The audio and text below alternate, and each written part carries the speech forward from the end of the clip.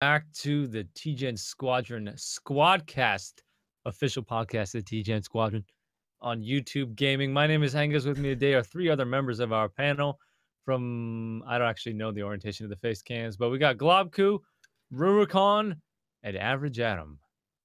As always, guys, remember that this podcast is available on the Google Play Store. That's what it's called, right? Google Play Store? I Yep. believe so. As well as the iTunes Store and SoundCloud. And now we're on Facebook too, man. Although there is the word store in there, these episodes are free.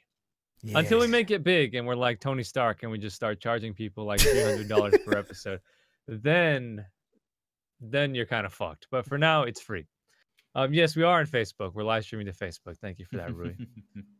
As always, guys, we want to start off by thanking our sponsors. We got 3 diamond tier sponsors to thank today, starting with Brad Miller, Aiden Deneen, and Adam Mims. Thank you guys for sponsoring us on our Patreon page, patreon.com/squadron. You guys help to make this podcast, as well as all the other content we do on YouTube and Squadron Network wide, possible. So thank you very much. That was quite a mouthful. How's your guys' week? How's your week been? Anything out in the ordinary happen? Oh boy. Get started, Globku. I mean, TGN assigned me the No Man's Sky review. So I haven't slept much. I finally wrote it. Still need to edit that video. Should be done today. But it was one hell of a week. No Man's Sky. Yeah, I haven't played this much of a game in a really long time. And yeah, it's taken a toll. I'm very, very tired. But that's been pretty much my week. Yeah, ever since Tuesday, I just haven't done anything else. So yeah, you getting that whole surround sound experience? When I play on console, I don't think this is surround sound. It's just I run the aux out on my TV into a preamp, and then I run some fat ass headphones into it, and then I just put the headphones on while I'm playing console, and it's like a PC experience. I love it. My TV actually has a good sound card. The reason I bring that up is because the game has amazing audio. They got all types of ambience and good shit, good audio in that game. I was actually surprised because I was going through a couple of those succinct reviews that you see aggregated on Reddit and stuff like that. And there were actually a lot of reviews that were saying the game's sound is garbage, and I was like, "What? What's the basis for that? I don't know. I wish I. Where are they getting that from? He's probably got his 90 headphones. You remember those, the big spongy ones? He's probably got those on. He's like, this sucks. I mean, but if that was the case, wouldn't all video game sounds suck for him? Why is he saying this one? Maybe we should check his reviews. Maybe he's been saying that video game sounds suck for quite a few years. You never know. Weird. Yeah. What is the most amazing audio I've heard in a game? I think. Well, I wouldn't go that far, but sure. I didn't say No Man's Sky. I was trying to think what has really amazing sound. You know, a game that had really amazing sound is Battlefield 3. Yeah, that's what I was gonna go for as well. Like it was one of the first games that really made me like this sound is just like boom. One that I played. One that I played. Sorry. Good. Good. I didn't hear a single word you said. One of the ones that I played most recently where the sound really impressed me was Hyper Light Drifter. It's a pixely game, hack and slash with a lot of exploration, and the soundtrack kind of fits that bit style. But when it gets loud, it's you feel emotions. Let's put it like that. It's just a great sound. Yeah, I'm a big audio guy. Games don't get enough credit when they do audio really well. Or perhaps they get the opposite on Reddit, particularly. But who the fuck goes to Reddit for reviews? People who aren't thinking straight. All right. What about you, Adam? What you been doing? What you been doing this past week? Playing a whole lot of Fortress Legends? Yeah, that too. A lot of Fortress Legends. I accidentally ran into this guy on Fortress Legends last night. I was trying to level up my character before the stream today, and he was level 25. What is Fortress Legends? It's a mobile game we've been streaming on the channel. From Bandai Namco. It's kind of like a dungeon crawler. You ever played Mighty Quest for Epic Loot? Yes. Kind of like that. But not as pay to win. Okay. Though mobile. you don't have to pay to win, but let me tell you what, you can pay to win. Yeah. You can. One of those, huh? Yeah, one of those. It's It's not that good, bad though. though. You don't have to spend money to play the game as opposed to other mobile games. You can legitimately just play the game. We've been talking internally within TGN for a couple years, I'd say now, of the incoming rise of mobile gaming. We've been talking about, we got to stop being old geezers on the PC and, keep talking shit about mobile gaming like old man Portugal over here.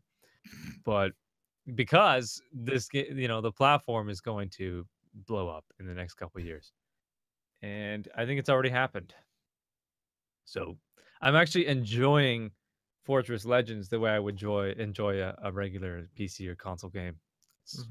They're getting there. They're getting good to hear. That's good to hear. I was actually surprised because I've been away from mobile gaming for quite some time, apart from Pokemon Go. But it's like I was surprised that you could just play a game. It's multiplayer and it's cross-platform between iOS and Android, and it was like super seamless. And I was like, I don't know where that mobile gaming had gotten to this point. Like super seamless, synchronous multiplayer, and it's just like no problem. Blizzard already did that with Hearthstone.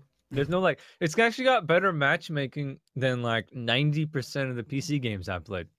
It's like, you want to get into a match with your friends? It takes like 10 seconds tops. Yeah. It's really easy. Anyways, so I already know what Rui's been up to. He's been scheduling things for Gamescom for the past week. Yeah, thanks for that, Rui. Since the end of the last podcast, Rui's just been real stressed, and I mean stressed. Look at this guy, Globku, drinking out of a liter bottle Coca-Cola on the podcast. See? I intentionally left the brand out of the webcam frame. Well, I saw you brought it. You brought it into the podcast. I just want to know what sponsored thing. What on earth is this dark potion that he's drinking out of a liter? Oh yeah. It's There's caffeine. No vegetables in there. It's caffeine and sugar. Listen here, people think I'm talking shit about soda. Did I tell you I was tired yet? Because That's where you go for your caffeine source? Coca-Cola, dude? That sugar rush is going to crash you so bad. It's okay. No, dude, he works out. He's very fine. Healthy. I'm a very healthy person. Yeah, he's extremely healthy. Every year the doctor tells me a liter of Coca-Cola. You should have seen how healthy he felt after he friggin' ate that real spicy kebab, dude. He felt real. I'm going there again. This year. The dude's waiting for you. He's waiting for you right there. I mean, he hasn't gone out of business yet. He's probably waiting for me. So it's like, hey, too spicy, huh? Too spicy. That's on the way from the Gamescom to the hotel. So it is perfect. We're probably gonna eat dinner there every night, dude. Yeah. Every night it's gonna happen. You're gonna get wrecked. Yep. The German food, man. They're gonna have their way. Dude, we're gonna have to find one of the places where they do currywurst decently, because that's something that we didn't eat last year, and we need to do it. Currywurst is like the most typical thing that they do in Cologne. You know what that is? Sounds like some white man's Indian food. It's not. It's well, it is kind of, because it's got curry.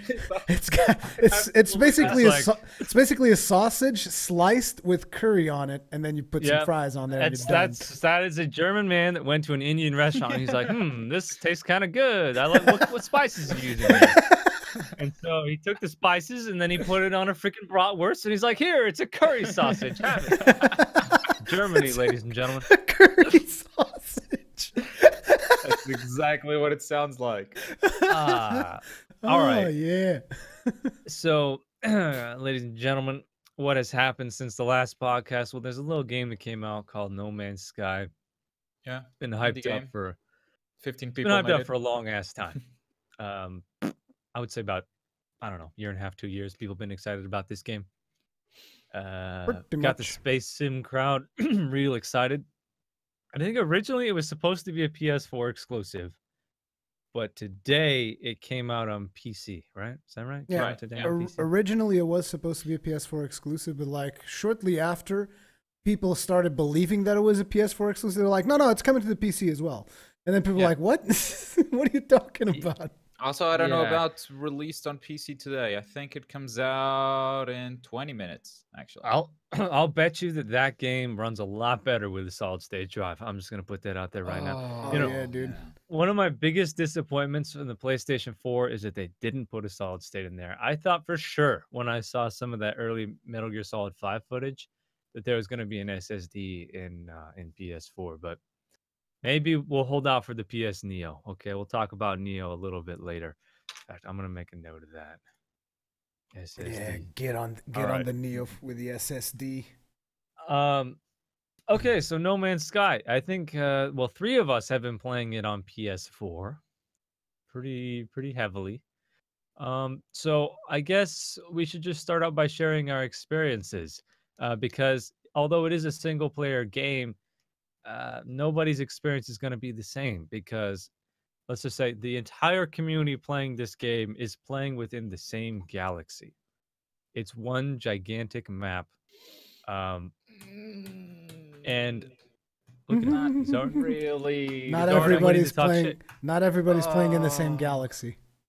But there's okay. I can't There's say spoilers. No, Yeah, okay, there's spoilers. that is not entirely accurate. Let's just put it like Yeah. that. Okay. Well, let's Yeah. say that's how it's been communicated from the developers.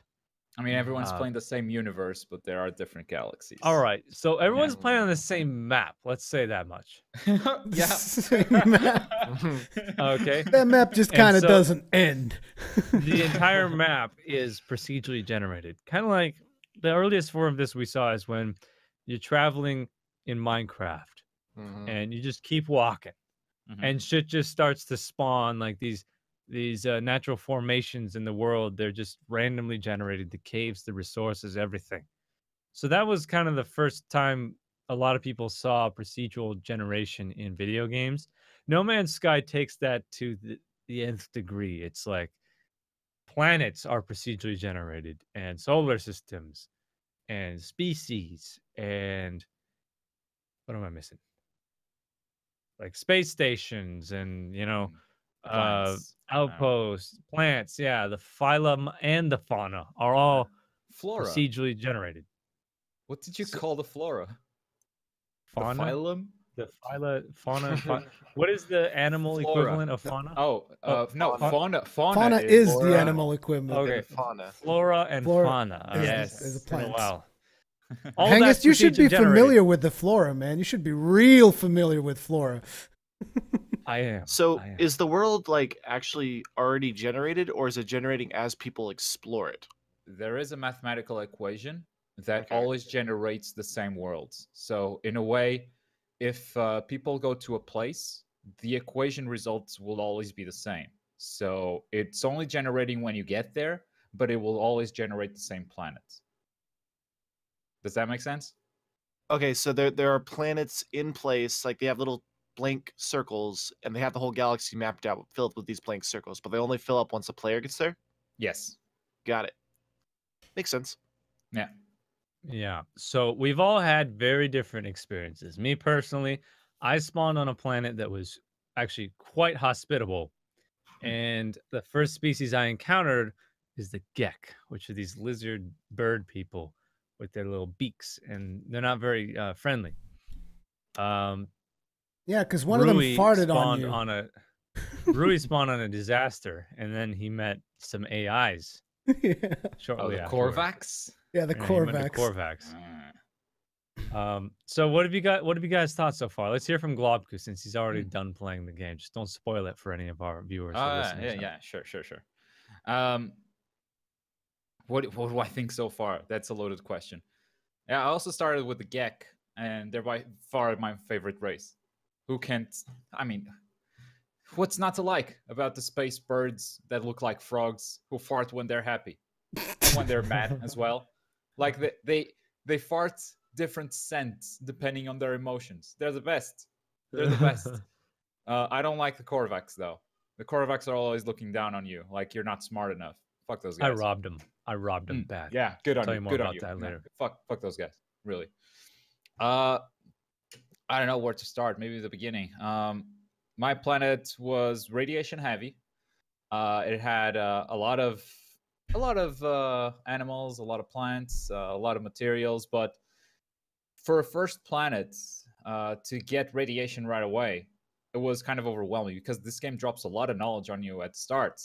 You know, there's all these systems that you have to learn, and at the same time, you're like looking at the bar, the radiation bar ticking down, and you're like, I'm gonna die, and I need to fix the spaceship. And then the materials that I needed to fix the spaceship are the same materials that refill my hazard suit. So if I'm dying because of radiation, I need to use those.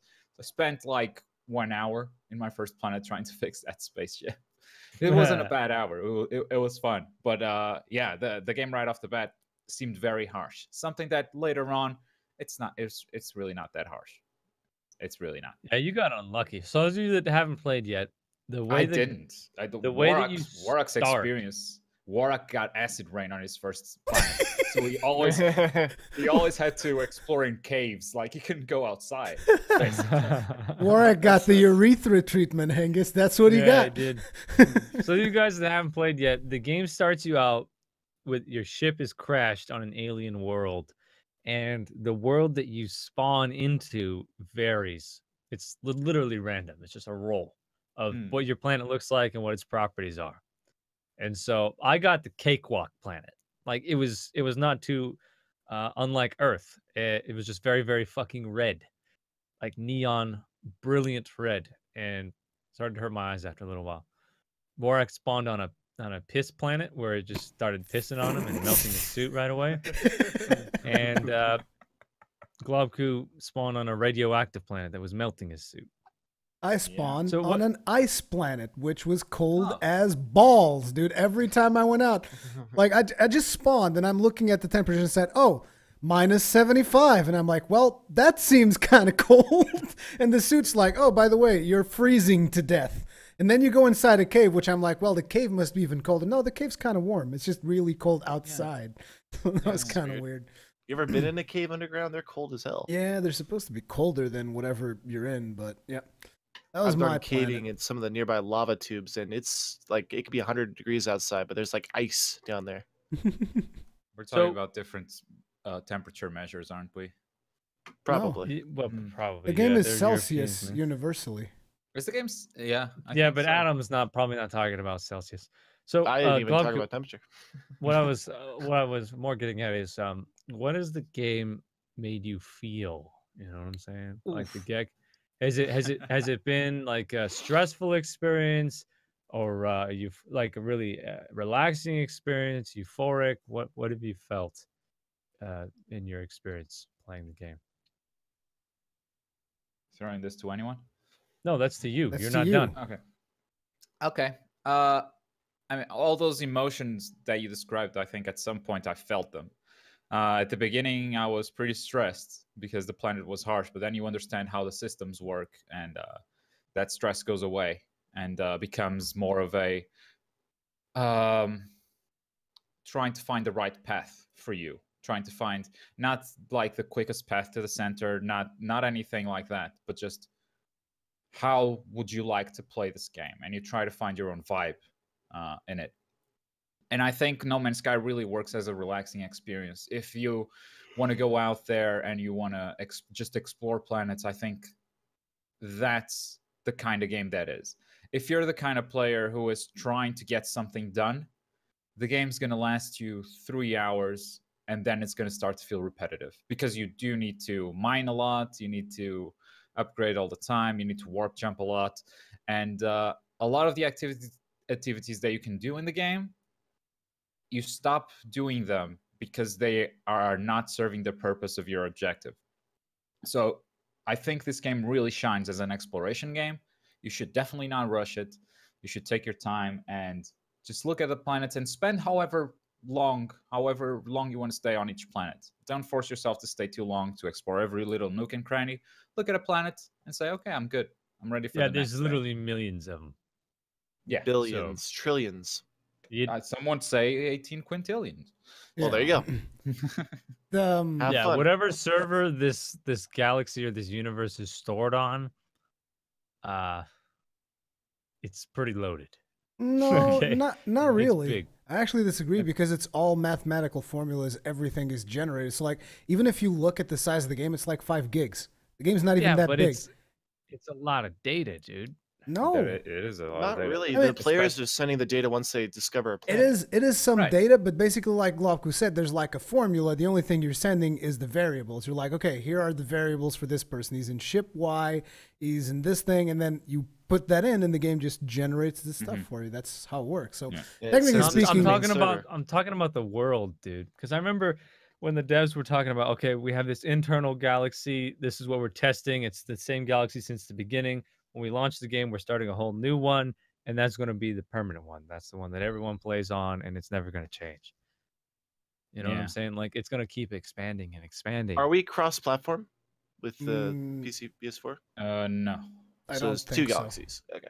Yes. It's probably There's still one. there's more than 2 galaxies. We're back to the galaxy talk. But in terms of emotions, I'd say the one I would highlight is just that sense of mystery, curiosity, and satisfying that same curiosity. Because everything is new when you first jump in, and that's when the game's at its best, I would say. When you're learning every system, you're learning what the game is capable of. The game throws you a couple of surprises on like dynamic events on a few systems that you really weren't expecting. Because at some point you're like, okay, so this is probably my experience. I'll jump to another planet. I'll see what alien species are there. I'll get some upgrades and move on to the next system. But then stuff happens, and you're like, okay, this kind of changes everything. And those moments were awesome. Is But I there would a also feature? say, yeah, go on. Is there a feature that you really wish was in the game besides the cooperative feature uh, you were missing out on in your experience? Something you wish you could do? I think it would be very beneficial to the game if you could do something other than just naming the planet and everything in the planet. If there was some kind of base building, perhaps, you can make a system really matter for you uh, above all other systems. Because the way it works right now, I mean, you can name stuff, but if another player discovers something after you, they can just rename that. So nothing you do is permanent. It's not like you'll have hold of a creature or a planet forever. And with base building, I mean, I think you would kind of create your home planet. You would create your home system. It would be a bit more meaningful, perhaps. Yeah, Yeah, I that's haven't probably even what I do. built a base yet, so I can't comment on that. You can't. There's no base building. But Right there now. are bases like landing pads that. Yeah, Yeah, I guess when so I saw those some of are the the early same. footage, it made me feel like the player could found a base. You know what I mean? Right. And that's something that I was really expecting. That's something No. that I believe it's been talked about. They've been discussing that is something they would like to add to the game. At least I think that's on my FAQ over here on my fancy book that they sent me. Have you died yet, Globku? Have you died in the game? 9 times. The You game counted. the game has a counter. Like every time you die, it shows up generation 9. Okay, I guess I died 9 times. I haven't died once. Oh, And don't I worry. kill everything I see. I've One of these days, don't you'll worry. walk into something that you shouldn't be fighting. Yep. And Like you're gonna hell. die. Kind of. I should see my ship. All my deaths were okay. That was a stupid death, but everything else was through space pirates. That was a stupid death where I didn't want to recharge my shields and I bumped into an asteroid and died. What's the death? What's the death penalty in the game? None. Something I mean- breaks in your ship and you have to repair it, and you have to do a corpse run. Basically, you have to go to the location where you died to pick up your items again. Stuff breaks in your ship? I never had stuff break you- in my ship yet. Usually, one of your technologies will break when you die. But yeah, I was looking through the book that I have here that they sent me, and like it actually says here, something that they want to do for No Man's Sky specifically is making it multiplayer and the possibility of construction going through land vehicles and everything else. So not just bases, but even vehicles. That'd be That'd be cool. cool. You think that's something that they would add as DLC? They specifically said here that so long as the community is enough supportive of the game, they could probably do it for free as a free update. So That'd be legit. How would it work as DLC though? Because you'd have to generate those vehicles in the world, do you just generate those for people who have DLC? How would they do that? You know? I don't know. I have Maybe no if they idea. wanted to be dicks about it, like you discover a crashed rover, right? It's a land Mm. vehicle. Or It'd they be give you like, like a key.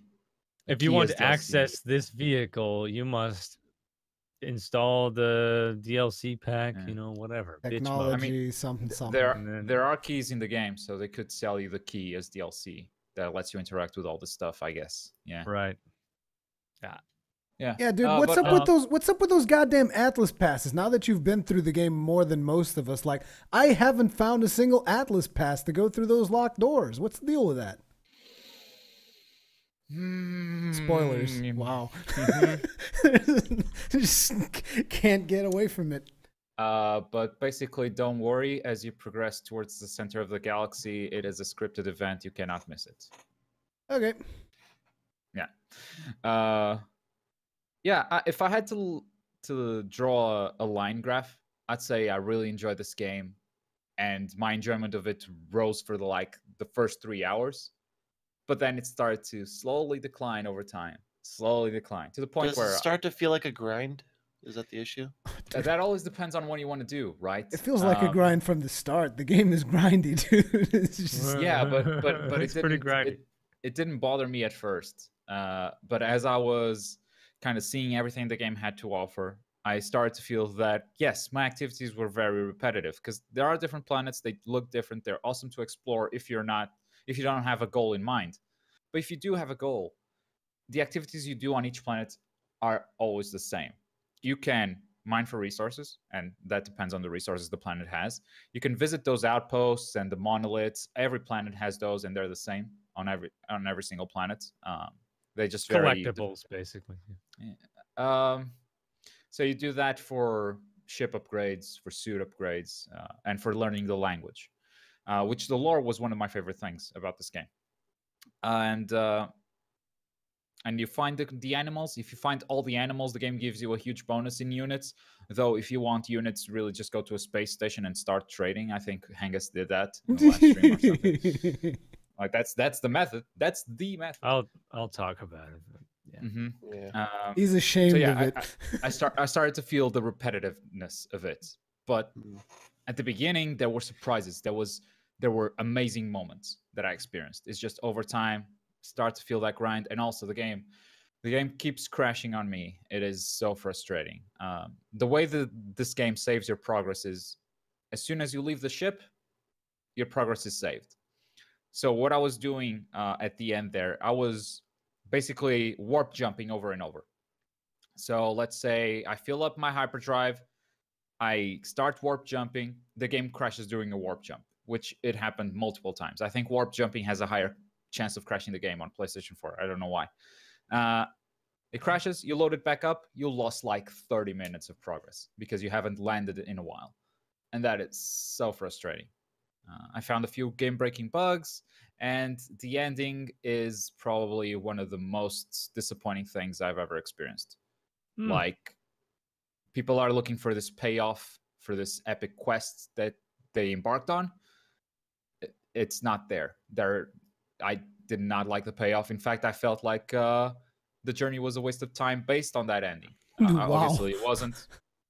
Obviously, it wasn't, But if I was working towards that, that objective, no, it wasn't worth it. There's basically no payoff, and I did not enjoy it. So it's a bummer that my last memories of this game are crashing and the disappointing ending. But don't take this to mean that I don't think the game is worth playing. I don't think the game is worth your money. On the contrary, yeah, let's hear it. Do you think it's worth your $60 price tag based on your experience? I think when Sean Murray said this game is not for everyone, I kind of looked at that and said, well, you can say that about any game, really. But that is especially the case with this game. I could see that. Yeah, look for, if you're looking for an exploration, relaxing activity, that kind of game, No Man's Sky delivers.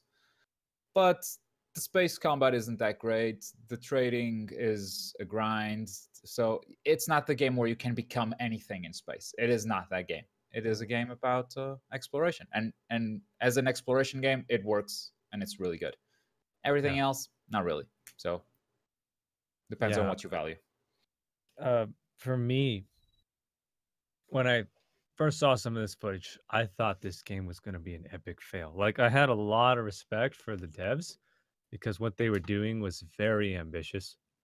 I think to this day, the game remains like the most ambitious title I've seen on this latest generation of consoles, and ranks very high overall in terms of ambitious titles. What they tried to do here, or what they have done, is very impressive. And the game has done a lot of things that are new. Procedurally generating a solar system, even in and of itself, is something entirely new. Games like Space Engineers have tried to do something along these lines, but really, as smooth as it is, just traveling from planet to planet and making it feel like that's actual light years away and distance that you have to close. Though I don't think really planets are light years away, but it feels very, very large. The scale of this game, you feel like you're actually in a real universe. In outer space, and this is the first game that's actually achieved that for me. So it's a very remarkable experience for the first time to feel like you're just one life form in an endless universe. In fact, I wish I could have that experience in reality someday. Being trapped here on Earth is a bit of a different experience. No Man's Sky is a great form of escape for some of us that fantasize about space exploration and want to do more than just watch Star Trek. No Man's Sky hits that spot, in my opinion, better than any movie or series I've ever watched. Oh, yeah. That being said, the game is not it is not a fail at all. They achieved something very special, and it's not what it could have been, but it could develop into that, and this studio could make a future title that does have that multiplayer functionality that a lot of people want. But certainly, if you're looking to meet up with friends in this game, it is not the game for you. The first negative thing that I found is that although this game can be very relaxing and it can really be exciting from an exploration point of view, it is a very lonely experience. Almost, it's got underlying tones of depression. Like, I could feel the game developer's strife when I play this game, and that perhaps part of this game is trying to convey a message that it's a very lonely universe. Right. And everything you do is so meaningless because it's so tiny. Yeah. Like, we've yet to discover any form of extraterrestrial life, really. But it's only depressive when you're not talking to Gek, because when you're talking to Gek, it's the best day of your life. The Gek are the best. I love those guys. But what this game does is it shows you that the universe is full of life, but it's still very lonely somehow. And I don't know that, that's the philosophical idea that studio has about the universe, or that's what they wanted to convey, but that's what happens, at least in my experience. So it is not what I would consider an exciting game all around. It is a very relaxed, slow-paced travel game that is great for just chilling out by yourself. This is a game that I would play when I don't want to have anyone else talking to me or interacting with me at all. It's lonely time. It's alone time. So yeah. As far as features I wish that it had, I really want a capital ship. Like, I want a ship that you dock your exploring vessel into, right? And that's what you use to fly between systems. It's a bigger ship. And you could also have, a land vehicle that you port in there, just something bigger than these little, like, single person vessels, which are all you have as options in the game right now, just one-man ships. So I'd definitely like to see it expand or see them create a sequel to this game. But for what it is, it's definitely worth my $60. I enjoyed quite a bit. You want to share your experience, Rui? Adam hasn't played yet, so he's kind of just tagging along. Yeah, I'm just listening.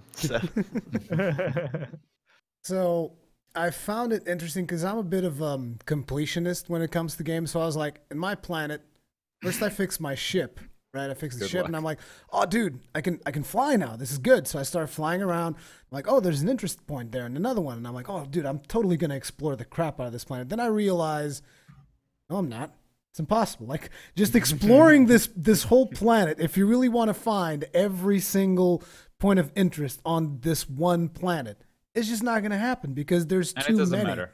And it's it doesn't matter. I mean, it matters for one thing. They're the same on all the planets. Yeah, so you don't need to do that. What I mean is it matters for one thing, which is like if you want to know the language of the race that you're interacting with on your first couple of systems. Oh, yeah. Yeah, if you want to grind that out, then sure, you can go out and find as many monoliths as you possibly can, start learning the language of that specific race because it kind of helps you understand what they're talking about. Yeah, and also that helps you with upgrades because sometimes they present challenges to you and you have a multiple choice answer, and if you know what they're saying, you will most likely pick the right answer. Exactly. Yeah. So that kind of stuff I thought was really cool, you know, learning the language and all that stuff. But I also realized that, you know, staying on the same planet for too long is essentially pointless unless you really enjoy that planet for whatever reason. And so it's lonely as fuck. Yeah, it's real lonely to stay on the same planet forever. So I kind of like started moving around, started doing the quest and all that stuff to get the warp drive, jump to another system. I instantly jumped to another system as soon as I could. And then it started teaching me about how, oh, you got to do this stuff for the warp drive and whatnot. And that's when I started getting real grindy with it. Because like the second they told me, this is what you need to fuel your warp drive. And I was like, oh, yeah. So I found a planet with zinc. I mean, all planets have carbon, but basically you needed zinc and you needed something else. I don't remember what it was. But I found a planet that had all that, like plenty of it. Plutonium, iridium, carbon. Plutonium is like thamium. Everywhere. Yeah, it was thamium. You can get it out of space. So whatever. Yeah. I found a planet that had the other stuff, basically. And I was just like on that planet, constantly getting everything. And I fueled up my warp drive all the way. And then I realized, what if I want to buy a new ship? The fuel doesn't go with me because I already put it in the warp drive. And I was like, no.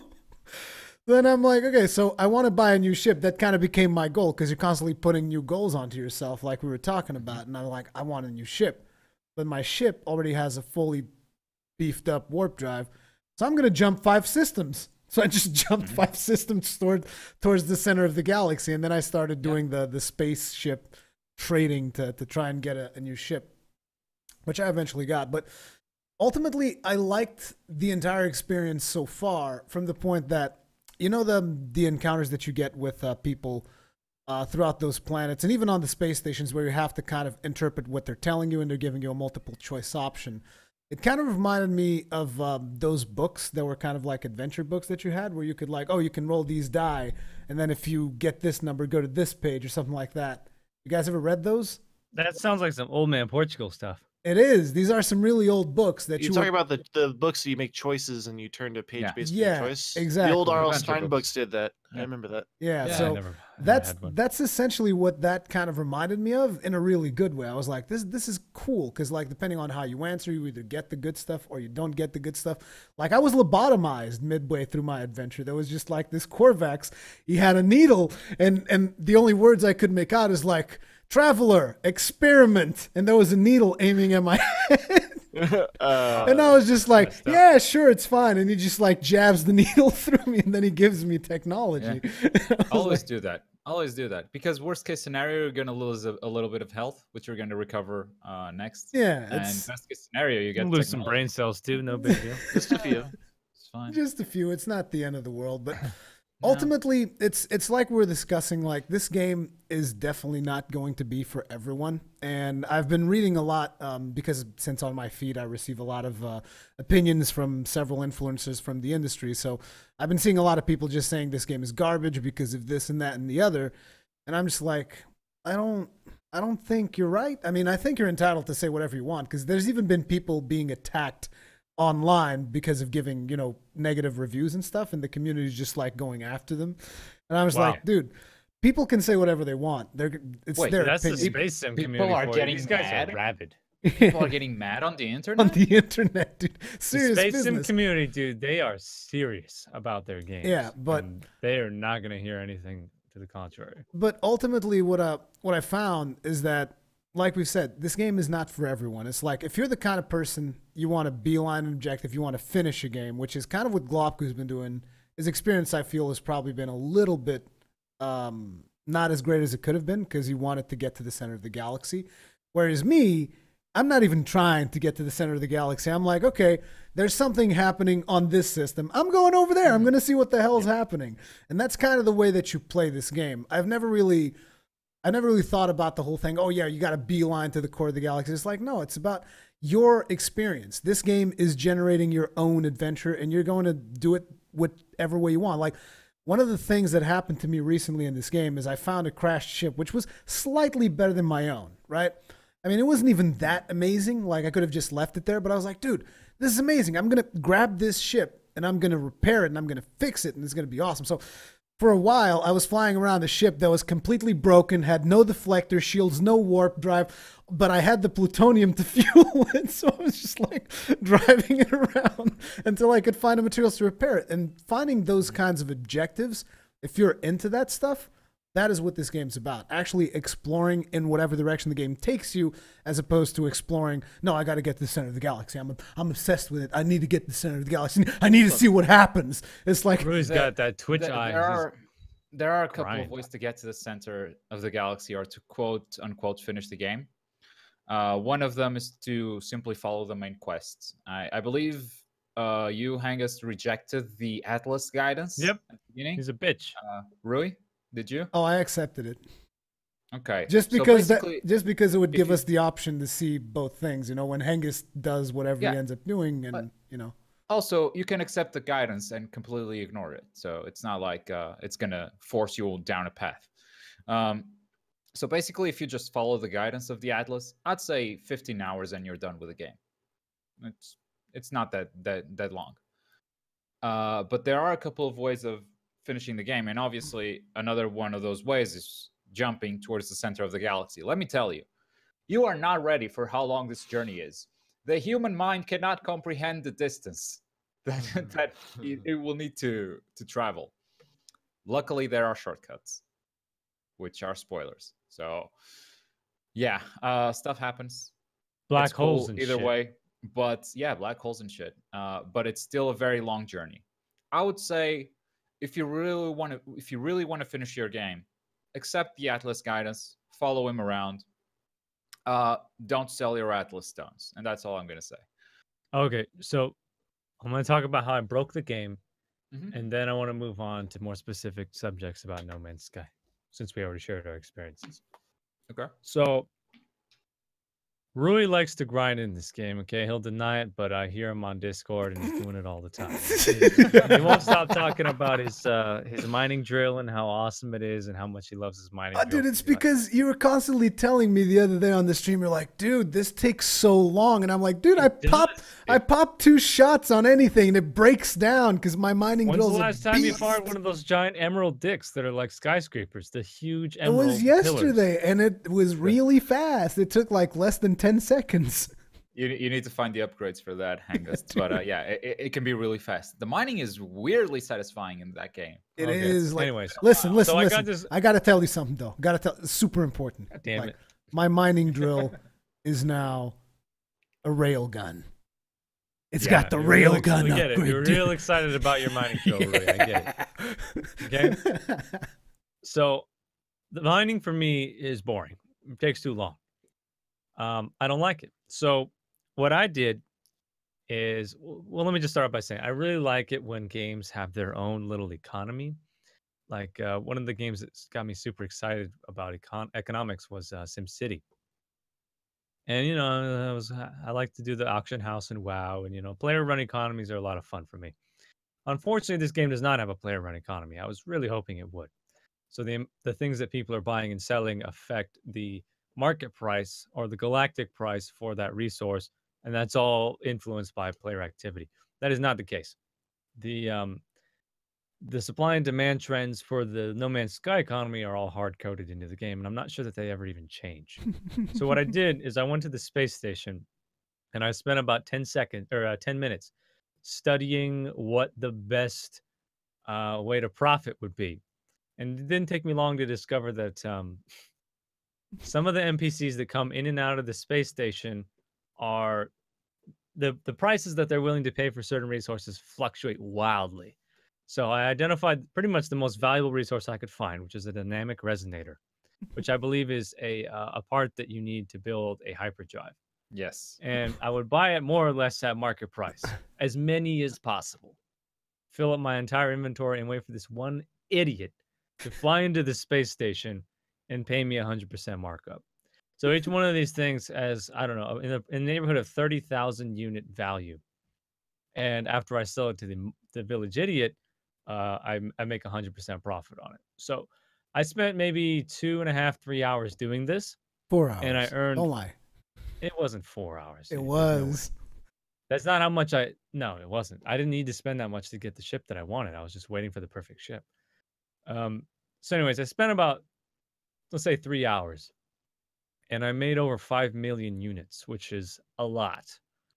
I used that money to buy an endgame ship, or at least the best ship in that solar system, which had about 30 slots and like shitload of weapons and really well-developed ship. Mm-hmm. And then I had 2 mil to spare, which I can spend to buy any resource I want in the trade station.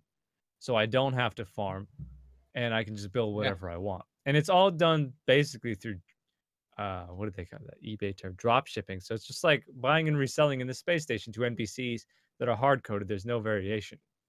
So the economy in the game is really, really bad. And it doesn't vary. It's just extremely predictable and you can just game it and break the game hardcore. That's what I did. I broke the shit out of the game.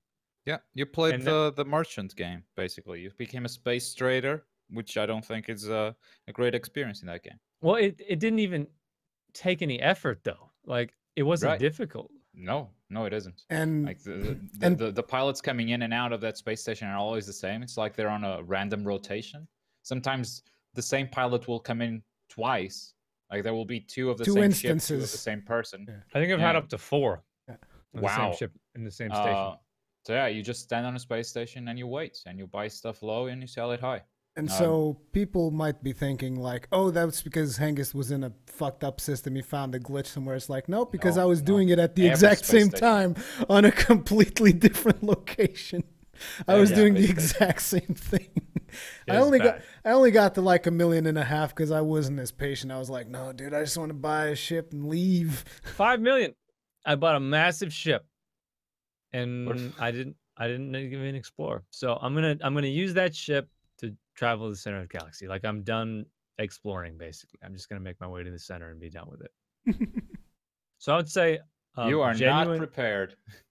Genuine enjoyment. I had at least 4 hours of like, this game is really amazing to explore, and then I got tired of farming, and then I just went and I broke the shit out of the game at the space station, and then I'm gonna go from there.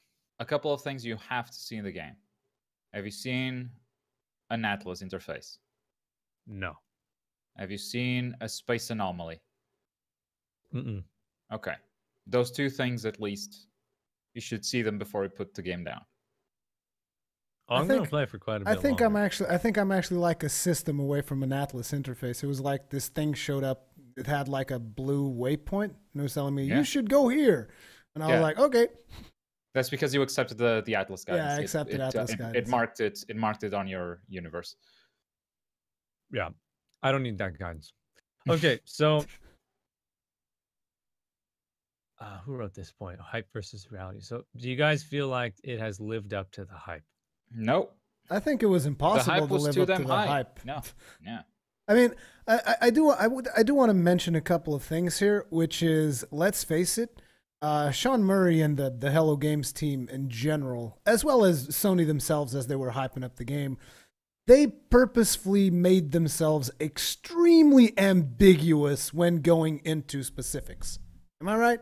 Don't you guys feel that's what happened? Because like, you would ask him, so is this game multiplayer? And he's like, there's some things kinda. Like, his reply was like, kinda, and then it's like, can you meet other players? Yes, but it's never gonna happen. So it's like they were purposefully ambiguous, which generated all of this hype. And I understand it's like, in a way, it's a marketing strategy because more people bought the game that way. I don't think the dev meant to do that, though. Yeah. I really don't. No, he didn't, because like I was in the same room with that dev, and you see that the way that he, the way that he talks and whatnot, like he's genuinely a super shy guy. He's like super shy. He's just not only like, that, but he's philosophical about it. So they created this world, this universe, right? And anything can happen in this space because computers generate it, right? So you can't like predict what's going to happen. It's random. So for him to give ambiguous answers like that, I feel is appropriate because he really doesn't know what can happen in this world. No one does. But on the day of release, he straight up said on Twitter, "This is not a multiplayer game. Do not buy this expecting that stuff." And like, I think they could have been a bit more upfront with that stuff ahead of release, and they were intentionally vague about it. Could be. There was this one time where I heard him say, it might have been on a presentation on E3 that I was in, or it might have been on a video that I watched. I'm not sure where it was, but I distinctly remember Sean Murray saying, "Look, if you think that this is a game that you're going to be playing with your friends, like an MMO or like a GTA or something like that, this is not that game." He specifically said this.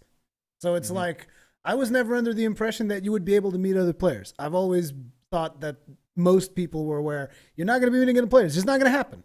Like there was a reason, like I wanted to plot a course to go where Hengist had been just for the purpose of the journey, I never had in my imagination that we're going to actually meet. It's just not going to happen. We spent about an hour trying to find a system that is near the band that I was in. It's and not I was going like, to happen. dude, you are wasting your time. It's You're just like searching the galaxy. I'm like, okay, well, all right.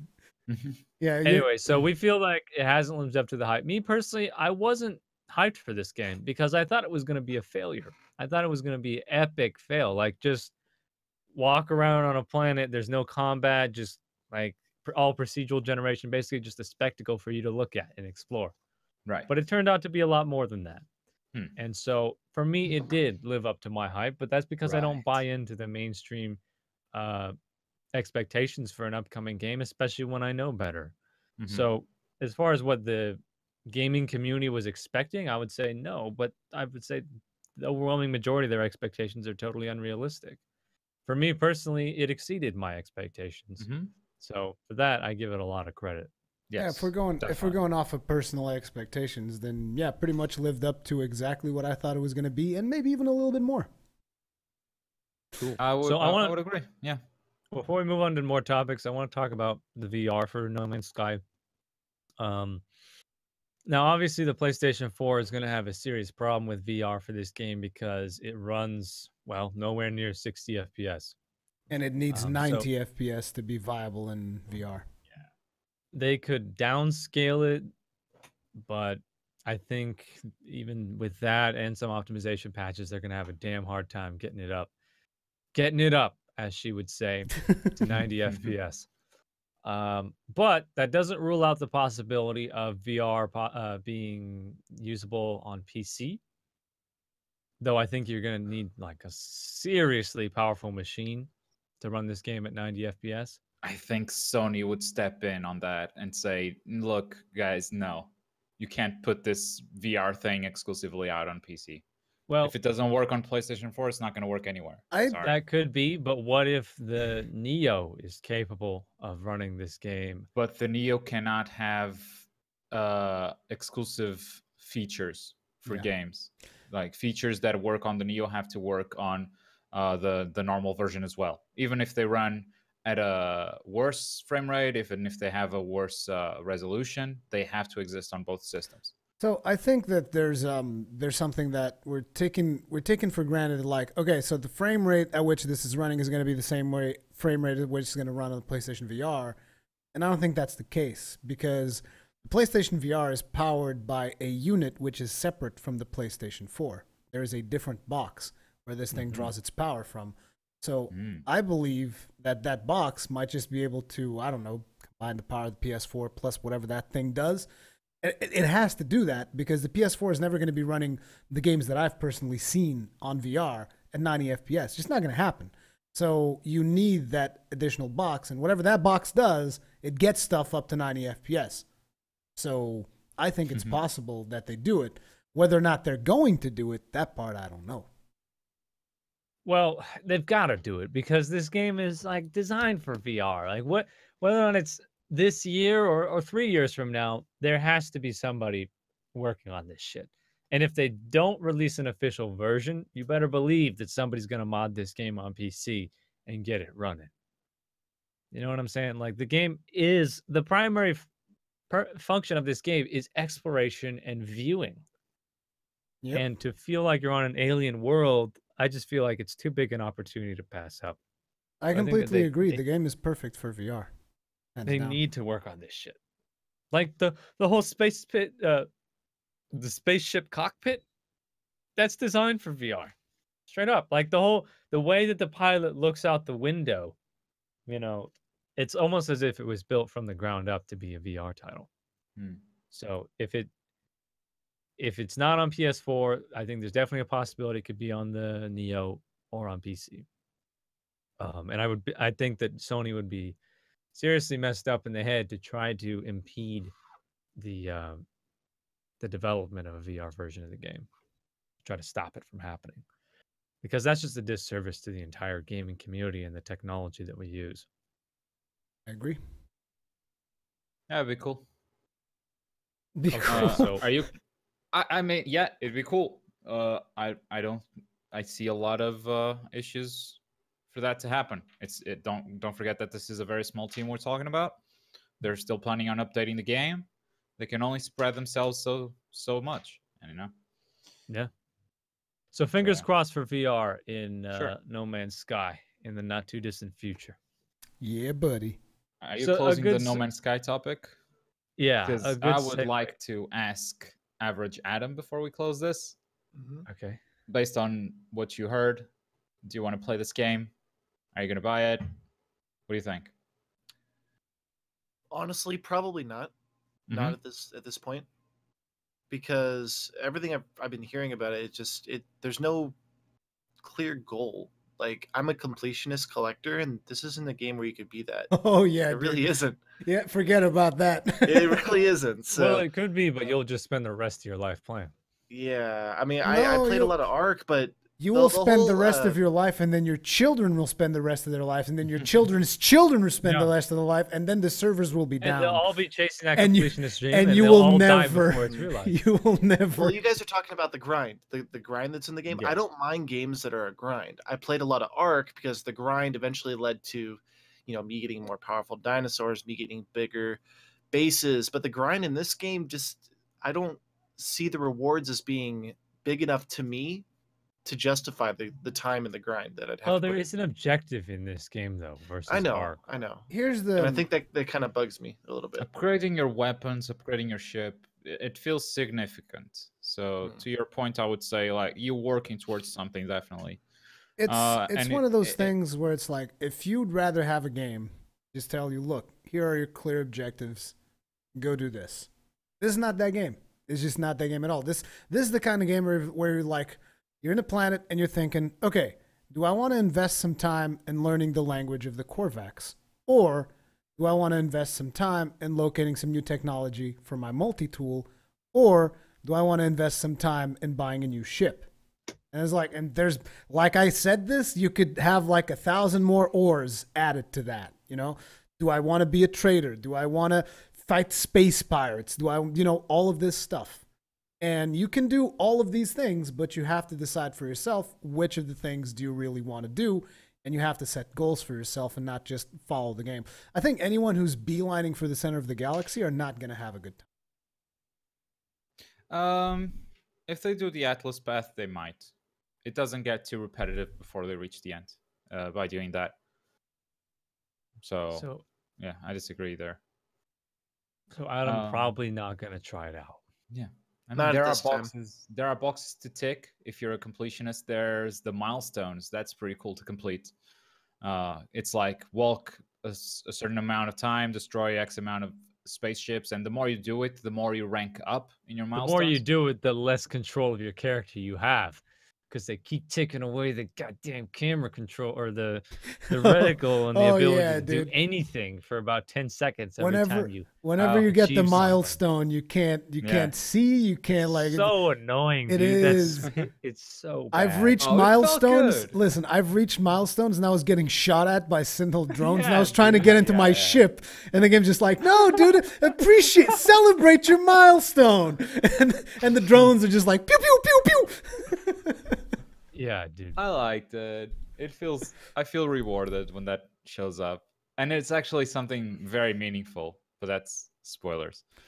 We're seeing a lot of people talking in the chat about how the game is really poorly optimized for PC. And I would say to those people saying that it gets 20 FPS on 980 SLIs, like we've been saying, it's a small studio, and you should know this already if you're a PC gamer. But the power of your PC, the computing power of your PC, doesn't necessarily translate into optimization. You need to create a simple build that the game will run on, and in order to do that, you'd be best to mirror the architecture of the PS4 as closely as possible, at least until they start optimizing for SLI and the new cards. But I would expect the game to run significantly worse on PC for a long time until they optimize it, which would probably take like a month. Yep. But yeah, 20 FPS on 980 SLI, that is tragic. I'm sure you'll get better FPS. PC Master Race, though. If you run off of one card, I'm sure you'll get better FPS. Dude, I just like taking jabs every now and then. The guns did not need to be fired.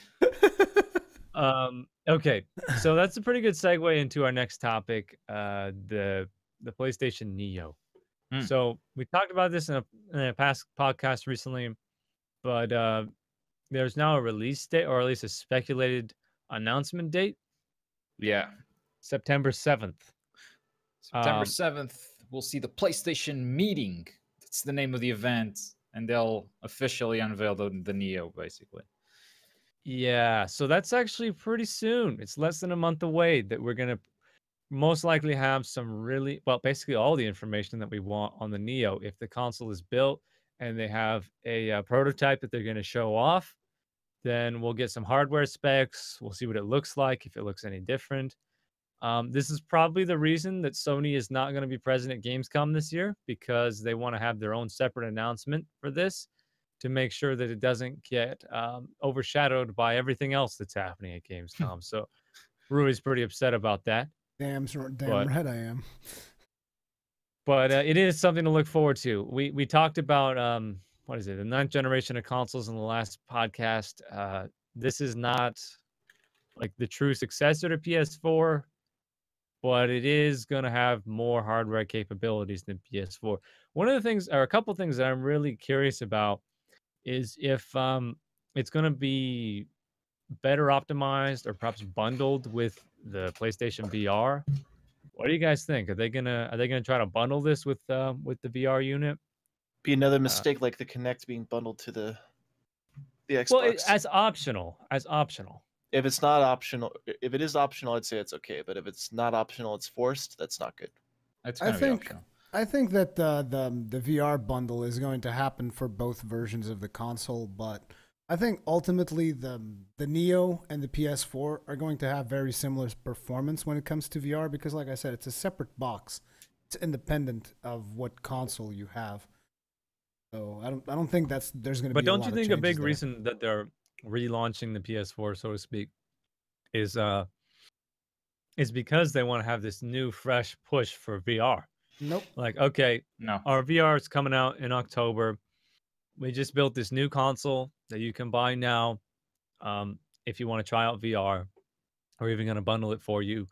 I feel like a big part of this is because they want to get their marketing straight and do like a real push for VR in this generation and be the first movers on it. I think if they pull that off well, then PSVR will be far more successful than it would otherwise be without a new launch. Because think of all the people who don't own a PS4. I know, not many of them. I'm just kidding. But think of all the people who, are considering buying a PS4, but have been holding off, or, those Xbox One players that don't have a VR option, this is something that they can look at and try it out for the first time. I don't think that's the reason, because what happens is, you remember how you had the PlayStation 3, and then you had the fat version, then you had the PlayStation 3 Slim, and later down the line you had the extra slim, which was even smaller. Basically, that's the same thing that they're doing with the Neo. However, the problem was the PlayStation 3 had proprietary hardware, right? The cell processor, all this stuff. So they didn't really evolve the technology. They just kind of like, okay, can we put this in a smaller box? Yes, let's do it. Whereas now the PlayStation 4 has a lot of parts that are akin to computers, basically, to regular PCs. Yeah. So those parts, as we know, devalue greatly over time. So basically, building a PlayStation now with the same hardware that you had on the PlayStation 4, you would get, for starters, you probably can't even find that hardware anymore because they're moved on to better chips. So to them, it's just more cost effective to upgrade the friggin' hardware on the device, and they can still do it with the same price because the hardware is cheaper now. So I think that's basically what the Neo is all about and why it's more powerful, and probably the same thing for the Xbox One S, whatever, because both consoles have the x86 architecture, which is very similar to PCs. So it doesn't make that much of a difference. They can just get the cheaper parts, build a new device, and just even make it better. That's kind of how I personally see it. How about an SSD, dude? I will pay a premium price for SSD and a PlayStation. There's not, the PlayStation doesn't stop you from putting an SSD drive on it. You can do it right now to your PlayStation. I know that, but I haven't tried yet because I think it's gonna like break the shit. No, it won't. It won't break. It doesn't break. It just doesn't give you anything of doesn't give you any benefits. It runs like a regular hard drive. It does. I mean, slightly smaller loading screens, but nothing significant. Nothing you want to go out of your way to. It's not like PC World of Warcraft HDD and World of Warcraft SSD. Okay, it's not. It's not that level. Right, because a game like No Man's Sky, like when you're loading a new planet, for example, going through the atmosphere, all that data is theoretically stored on the GDDR5, the VRAM. Yep. Right. It doesn't actually create any partitions on the SSD for gameplay reasons. It would only be limited to like media access and load times. But considering the amount of time it takes me to launch a game like Paragon off my damn hard drive, I'm not a digital games kind of guy. I like my discs, but discs are in theory even slower. So when I launch Paragon, it takes me like 10 seconds. I'm like, dude, speed this shit up. Maybe an SSD would solve that problem, but it is expensive hardware. It 10 seconds. I can't wait for 10 seconds. My That's my a time long is too time, valuable. dude. Man, I have to wait for 10 seconds every time I launch Paragon. Listen. First world problems here, man. You launch Paragon 6 times. That's a full minute of your life you're never getting back. Yeah, well, also like sometimes it happens in the middle of the match where you DC something. You gotta log in. If you're launching Paragon 6 times, you've already wasted a lot more time with your life. Hey, dude. Fuck you. Fuck you, Globku. You didn't just waste a minute. I'm going to stab you when we go to Gamescom. Just letting you know. Here's a question that I had, and that is, we all have our complaints about the DualShock 4. I think it's the best. What? Who the hell complained about DualShock 4? Who complained about the DualShock 4? It's the best controller ever made. I think it's the best controller ever made too. It is. Okay. But the battery life on that thing is shit. Oh, yeah. Because the light bar is just taking a dump all the time. So there's been quite a bit of battery life improvements since that product was designed. You think we might see, because I know with the DualShock 3, remember it started on the 6-axis, which had no rumble features and worse battery life than the DualShock 3. And I think the DualShock 3 actually had another revision come out afterward that had better battery life. What if they redesigned the DualShock 4 so that it lasts longer with this console announcement? That'd be sick. That would be sick, but the problem remains the light bar, and the deeper we go into VR territory, the more likely you are to, have that light bar be there forever. Mm-hmm. So yeah, that's all I had to say. For those of our listeners out there, Globku was just fanboying out, showing off all his DualShock 4 collection. I have a problem. Every time I see a new DualShock, I have to buy it. and I don't need this many controllers. You do have a I'm the problem. same way, except I don't But buy them. it's so awesome. Yeah. I do like the DualShock. It is nice. It is Although a I sexy gotta be controller. honest, I love the fact that Sony keeps saying, "Oh, we can't turn off the light. It's like embedded into the thing."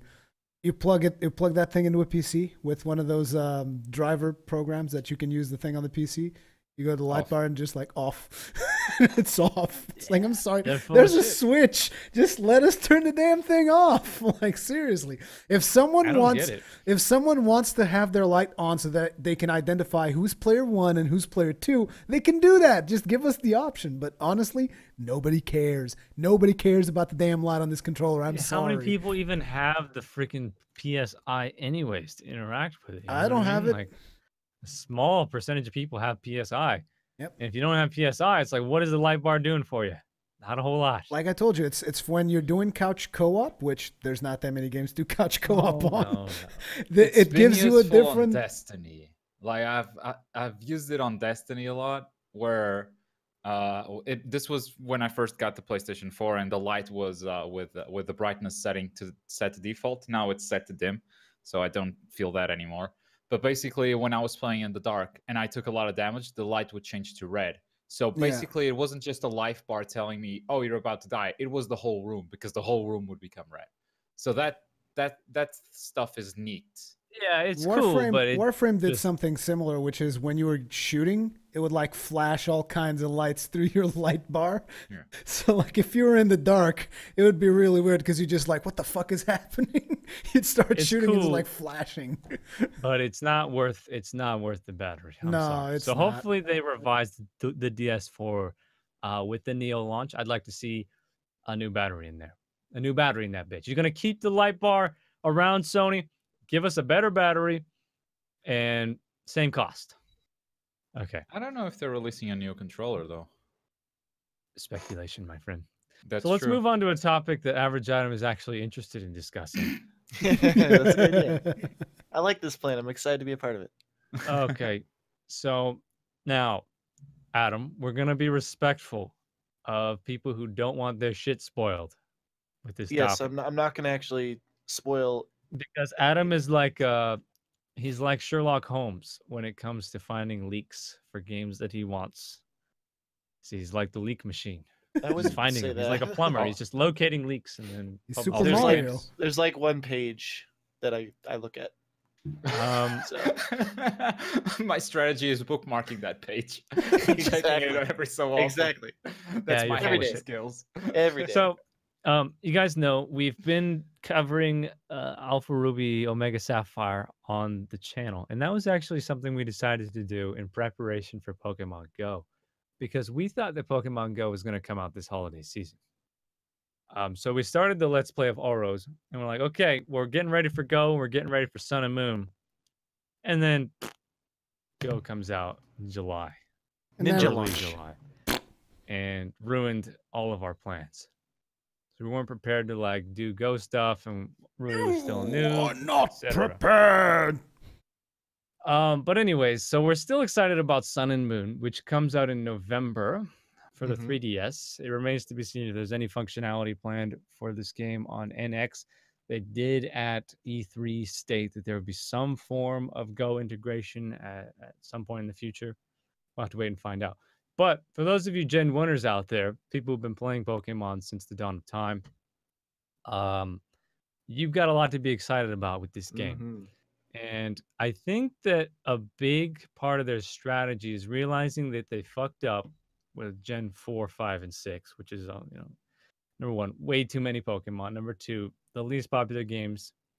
And three, the design is just bad, right? So in Gen 6, which is X and Y, they did the Mega Evolutions, which gave the Gen 1 Pokemon a new face. Like we got Mega Charizard, Mega Blastoise, Mega Venusaur. That was genius marketing because millions of Gen 1 fans, myself included, became intrigued by the game. I remember the marketing material for that when they showed Mega Charizard. I was like, shit, I might have to play this game now. The Fu Manchu. So it's really, really smart. Huh? The Fu Manchu on the Charizard. Doesn't one of the evolutions have like a Fu Manchu? I think on it? X had the black one. Yeah, I don't know what it is. Yeah, It's he got, does. He's It's got got a this Fu weird Manchu. mustache thing going The on Fu there. Manchu on the Charizard. That's the way to I go, think it's man. coming out of his nostrils. The flames are coming out of his nostrils. But Anyway, right, so the whole redesign of Gen 1 Pokemon is a really strong strategy, but it's also twofold in that there's too many damn Pokemon. So for someone to start like coming into the latest game and learning the entire roster of like 1,000 Pokemon is ridiculous. You can't do it. Like I've been playing Pokemon since Red and Blue, and I don't know half of them because how many Pokemon do you think there are right now, Angus? What would your guess be? Like, not counting this new gen that's coming out. There's close to 800. I think there's like 750 something. 721 currently with the new gen coming in. We don't With know the how new many gen coming in. There's 720. Okay, so less than 700 right now. Too many of them. It's 720 right now. We don't know Okay. how many there's gonna be in the new gen. Yeah, there's too many of them. Yeah. So, like, I'm still learning Gen 3 since I got back in X and Y. So, and I consider myself a pretty hardcore Pokemon player, right? Mhm. Gens 4 and 5 just got all this hogwash in there that I don't want to have anything to do with. And so they're making the right move, right? They're erasing that bad era of Pokemon by just redesigning the Gen 1 Pokemon, which everyone knows and loves. So they're calling it the Alolan form. Alola is the name of the new island or series of islands, straight out of Hawaii.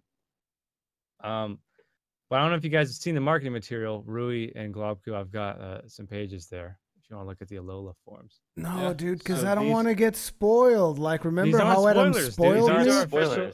These These are new new announcements. Pokemon. These are news leaks. It's just, I don't, like, listen, here's the thing. For me, the thing about playing a Pokemon game is like discovering all the stuff. Like, I didn't even want it to see the Shift Tree thumbnail before we evolved the Nuzleaf. You know what I'm saying? Yeah. So it's like, to me, that spoils. And the other day, Adam was like, oh, dude, you're going to love the Fire Cat. Have his final form. It's right here. And I was like, dude, fuck you.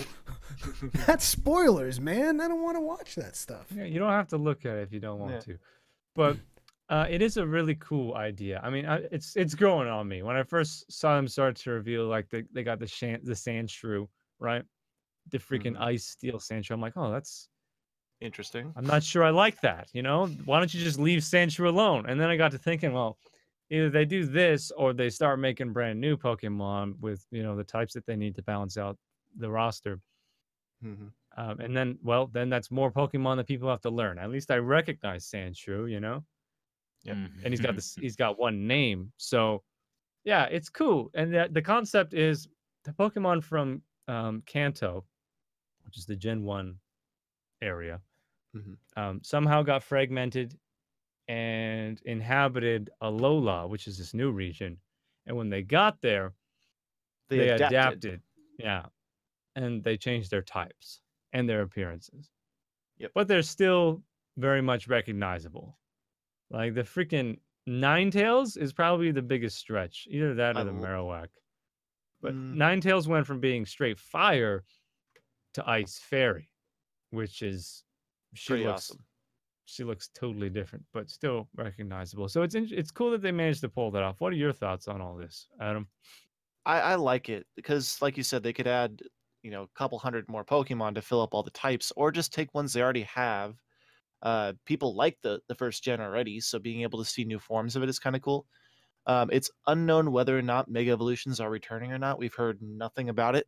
So if they decide to completely omit Mega Evolutions and just go with this new thing and just add type changes for old Pokemon from other regions and just show how they've adapted to this region, I think that's really cool because it adds new type combos that we haven't seen before, or type combos that have been around but haven't been huge. Like you said, Ice Fairy is a new type we've never seen before, and we don't know how that'll affect the meta or the competitive gameplay. But I think it's really unique. I think it's going to be a very exciting generation for competitive people in general.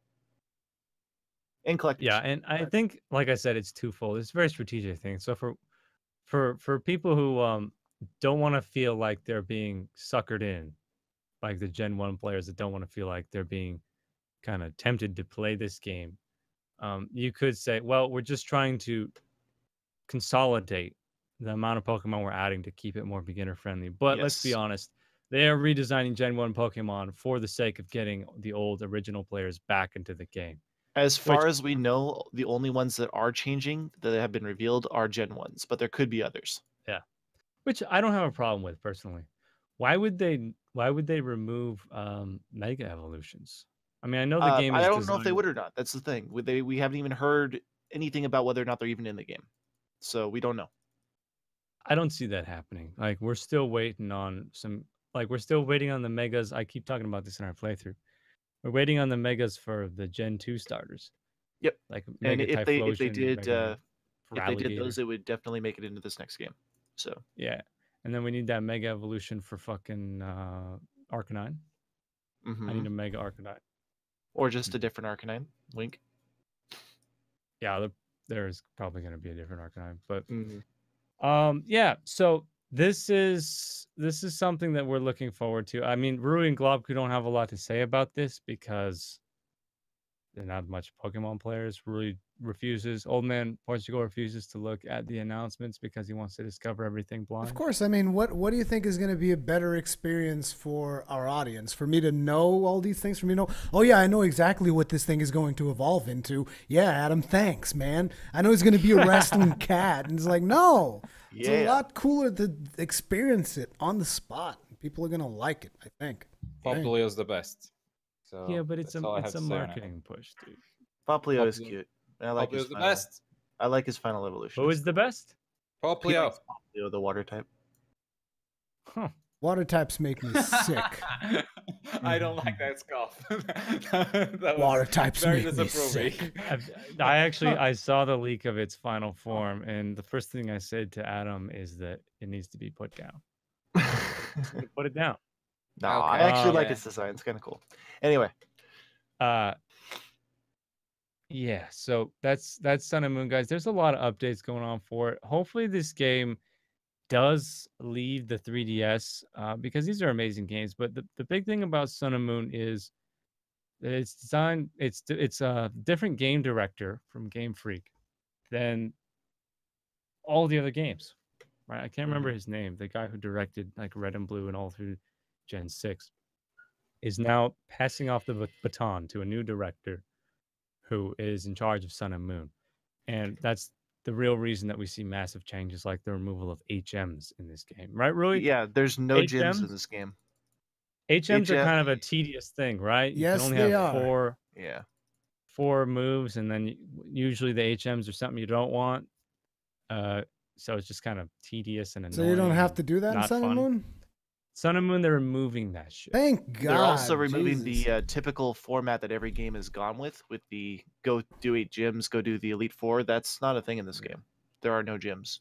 So it got Good. pretty stale. And in fact, the Awesome. whole franchise got pretty stale after Mhm. Gen 3. They just started like face rolling on it. I mean, let's The be epitome honest. I always point to is Clef Key. A Pokemon's a fucking key ring. Hey, that thing is like freaking meta as hell right now. It's one of I the know, best. I have one. It's just like the thing is, you guys have seen the episodes and you've seen the way that we just face roll all the gyms, right? It's just like, oh, air gym, dude, friggin' Golem is in there just destroying everyone. Like this one Pokemon from start to finish destroyed everyone in that gym. Like it crushed their hopes and dreams forever. They were scarred for a lifetime. Yeah. Yeah. Yeah, the gyms are not particularly difficult, but Roy, you can't really talk because you grind the bush. It's a kids so- game too, so guys. hard. So what's the thing you're looking forward to the most in Sun and Moon with the Me? information we have, Adam? Yeah. God, there's just so much, and I can't talk about any of it on here because someone will yell at me. But You just can the talk whole about fact it's features, gonna- dude. Talk about all the features you want. Let me pull up the features here. There's just quite a few little things, like just the change of dynamic from going on this giant region, and the region itself looks very small, like really, really small. Actually, I was actually surprised how small it is. It's just 4 little islands, and that's it. There's nothing else on this map that we've seen that's anywhere near the size of any of the other regions. So the exploration in this game, the whole new story that they're doing is huge. One of the other things they're doing, which I think is really amazing, is getting rid of IVs. Well, they're not getting rid of them, but you can actually raise IVs. Yeah, now. you can change them. That was one of the most infuriating things. If you guys don't know what IVs are, they're individual values. So you don't have to breathe. And you do to a point. Right now, currently in the games, you have to breed for the abilities you want the attacks you want him to have, the ability you want him to have, and the IVs that you want him to have. Because an IV is basically like you can train like myself. I could train forever to become a runner, a sprinter in the Olympics, but I will never be as good as the people who were born with the bodies, the black men from Africa. They were born with the bodies to do these. Hey, you gotta admit that's where most of them are from. That are born with the bodies that are just able to crush at long distance running and sprinting and stuff. That's essentially what an IV is for. This Pokemon was born with the innate ability to be better Natural at attacking. talent. Exactly. But in this new game, if you level a guy to level 100, you can then start to power up its IVs through this new training process, which I think is absolutely amazing. Thank God. It sounds grindy as hell, but yeah, the ability to change those, or at least have more control over them, is a welcome change. Because before, to get like a 6 IV Pokemon, which is 6 perfect values, basically perfect genetics. Yep. It's straight up GMO at that point. Eugenics, dude. Complete eugenics. It takes a long time. And even if you have the perfect parents, you still have to rely on RNG just to get those values right. Yeah. And so it can take you a week to breed a perfect Snorlax. Yeah. Right? And this is why Adam loves Ark. You guys remember that eugenics operation on the Squadron server, dude? That was Pure Shield, not me. Yeah. Did you see Pure Shield's projects he had going on? Yeah. So he was breeding like 10 gigas at a time. Adam wants he wants to be able to change the IVs. Me personally, I think the thing I'm most excited for is the simplified combat system. Because right now it's extremely complicated in X and Y, Sun and Moon, or excuse me, Oros.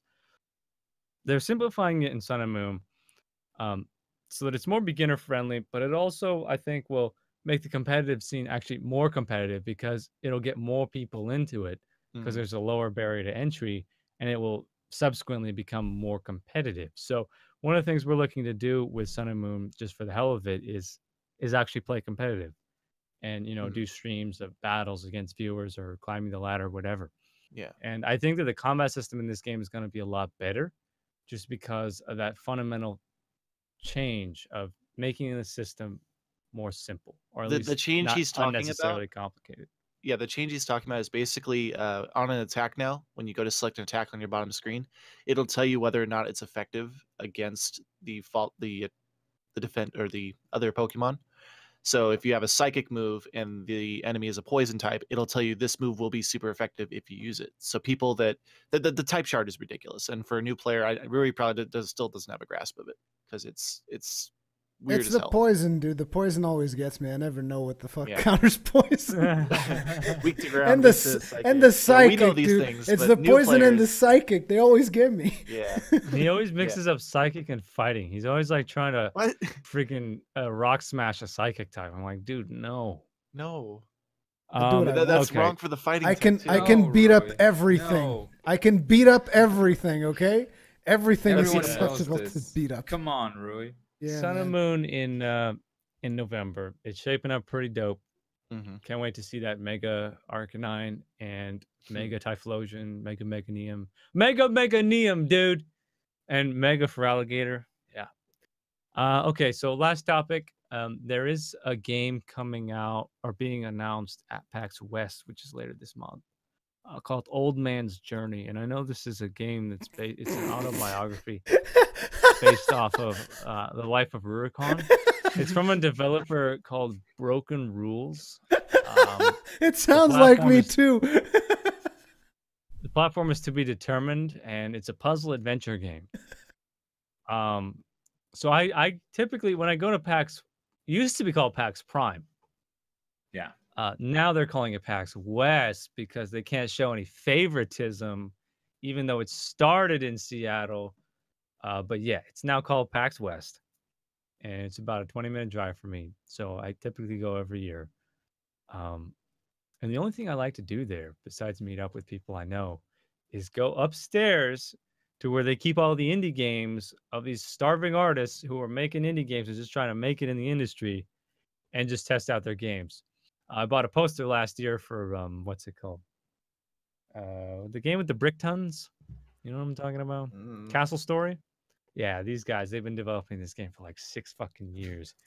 And I just try to support them because I like their game, but they got a long way to go. Anyway, Old Man's Journey is going to be there, Rui. Are you going to fly out to see the game that's based on your life? Can I expense it? Because I will. Depends on how expensive your ticket is. Oh, it's going to be expensive. No, you're saying the old man is going on a journey. Wait a second, though. I mean, isn't November BlizzCon as well? It's in August, dude. When is PAX West? It's this month. I think it's the first weekend of September. Oh shit, you're right. September 2nd. I think last year was in August. Yeah, so it's September 2nd, really. Yeah. And then fly out to New York, attend the PlayStation event. You never need to leave the US. That's the beauty of it. Everything happens over there. I don't even know why I need to come back home. I'll just fly from Cologne straight to the US and just stay there. Yeah.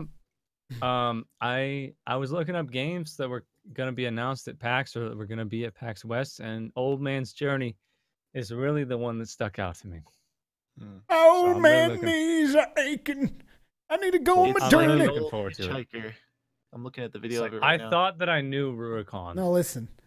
Old man's journey is when I go play Pokemon Go. It's an old man's journey. Well, yeah, it's based on a true story though. But I mean, when I was looking at this game, I thought that I knew you, and then this game just like transformed my idea of your life story. It was really special. It looks like a Spanish setting. Oh, it's Spanish setting. It looks like a Tim Schafer game. Okay, now I have to see this. It does. Old man's journey. Yeah. And I mean, there's not a lot to see. I guess you can check the art style. I thought they had to get you to sign off on all this stuff, right? Now that does look like me. Except I still have hair, unlike that guy. He doesn't have hair anymore. Old man's journey. All right, guys. We're gonna call it here. We got some more streams later today. I think next up we are doing a Paragon stream. No, we're doing Fortress Legends. Fortress Legends. Yeah. We're doing Fortress Legends and then probably Paragon after that. And then we're also doing a No Man's Sky audition from one of the guys who signed up for the Become a Squadron Member contest. He's going to be auditioning later today, this evening. 6 p.m. So yeah. Stay tuned for that, guys. Thank you for listening. Give the video a thumbs up if you're watching on YouTube. Remember, guys, if you want to give us future suggestions for things to talk about on the show, it doesn't have to be gaming related, then leave that on the comments section of our YouTube channel, the video page. That's youtube.com/user/games. And subscribe if you haven't already. Peace out, everybody. Much love. Bye, guys. Bye.